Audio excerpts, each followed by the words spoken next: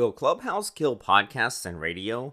As the digital age continues, I'm still surprised that new social platforms and applications are entering the market. Yet, innovative minds are constantly coming up with new ways to make our lives more convenient and more entertaining. Enter Clubhouse, the latest addition to the world of social networking. Clubhouse is an invitation-only, audio-first social app, which can be seen as a hybrid of conference calls, talkback radio, and house party. The app is one of the most popular around and discussed almost everywhere you turn. The application is based on audio chat, whereby users can listen in on conversations, discussions, and interviews between people on various topics of interest. The difference between Clubhouse and a straight-up podcast is that these discussions are live and, due to its invitation-only format, adds an extra layer of exclusivity. Users are invited to join the Clubhouse by an existing member, along the same vein as real-life country or yacht clubs, but just in a virtual sense. It has somewhat less of an elitist feel as there are no exorbitant costs to join. Once you have joined though, you can select a range of topics you find interesting, including books, technology, movies, health, business, and more. The app's conversation room, as it's called, works like a conference call with some people talking and a majority listening in. Once the discussion is over, the room is then closed. This is quite different from the popular app Twitch, where videos stay on the platform for users who could not catch the live stream to access at any time. The number of Clubhouse app installations since its launch is incredible, exceeding 3 million and continuing to grow at an alarming rate. Every day, the app is downloaded by thousands of people around the world. Just look at the screenshot below, which tells us that in 2021 alone, the app was downloaded more than 2 million times. When comparing countries, I found that the app is particularly popular in non-US markets, with Germany leading the way at over 250,000 downloads, followed closely by Japan at 200,000 plus downloads. The rest of the top 5 countries consist of the UK, Turkey, and Canada. Despite the impressive growth and popularity of Clubhouse, the app could be seen as a serious threat to traditional audio-only media channels, particularly radio, and more recently, podcasts. To take a closer look at just how much of an impact this app can have on audio-only platforms, I've approached several experts to weigh in and give their opinion about Clubhouse. I've asked only 2 questions. 1. Will the Clubhouse app kill podcasts and radio? 2. As a podcaster, leading radio host, will you invest your time building your brand on Clubhouse? First up is author, podcaster, marketing speaker, and entrepreneur Joe Pulizzi. According to Pulizzi, Clubhouse will not kill podcasts, but podcasters need to invest time in learning how to leverage the platform. Joe Pulizzi, author, podcaster, marketing speaker, and entrepreneur. Answer: I have the same feeling about Clubhouse that I had when Twitter was launched in 2007. The model is incredibly unique and addictive to users. It may be worthwhile for a podcaster to invest time in gaining a following, to then move that following over to their podcast platform. So basically, use it in the same way you use Twitter, although conversion may be higher in the case of Clubhouse. Because of this, I've decided to launch my entire book tour on Clubhouse for my book Content Inc., leading up to the launch in May. Ron Edmondson, leadership consultant, coach, podcaster, and author, shares this sentiment, stating that it will serve as a supplement, with many podcasts and radio shows taking their shows onto Clubhouse. Ron Edmondson, leadership consultant, coach, podcaster, author of The Mythical Leader. Answer: 1.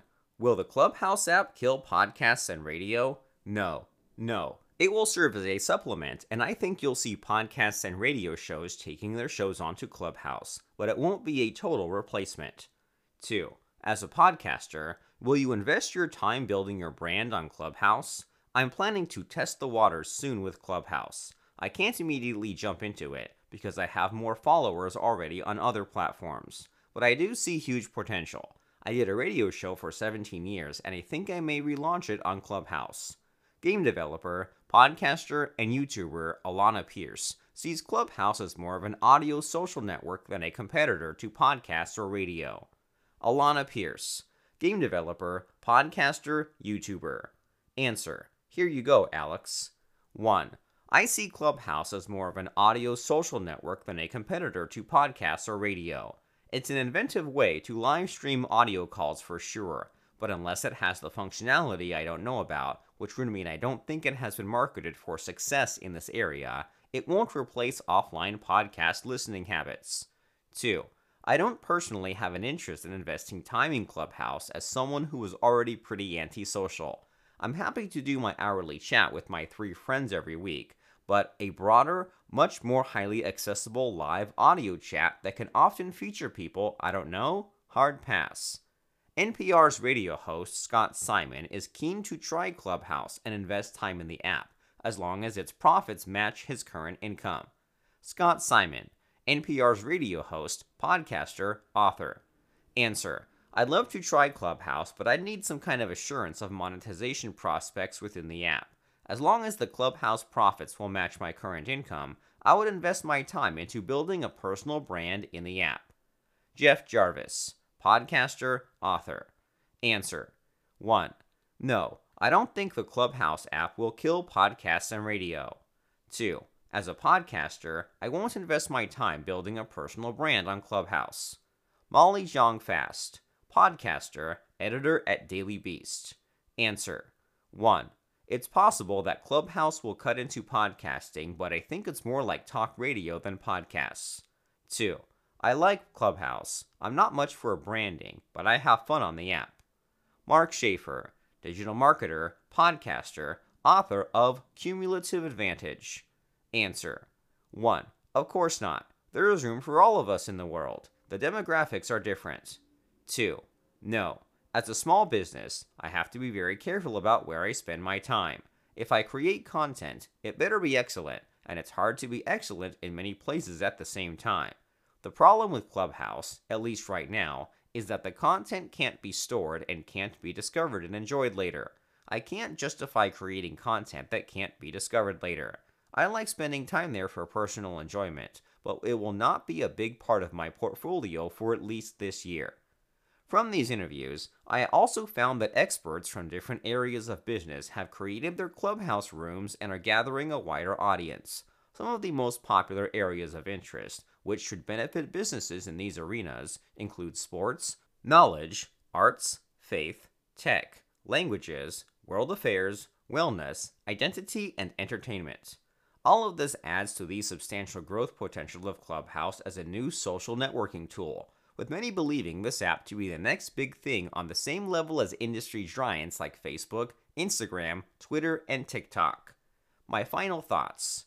It seems that there are still mixed feelings and opinions about the viability of Clubhouse as a marketing tool or whether it's just another social app to enter an already saturated market. While the app is still new and thriving during these uncertain times, Mark Schaefer, digital marketer, podcaster, and author, believes there is room for all of us in the world, and I tend to agree. What are your thoughts about Clubhouse? Let's discuss this in the comments.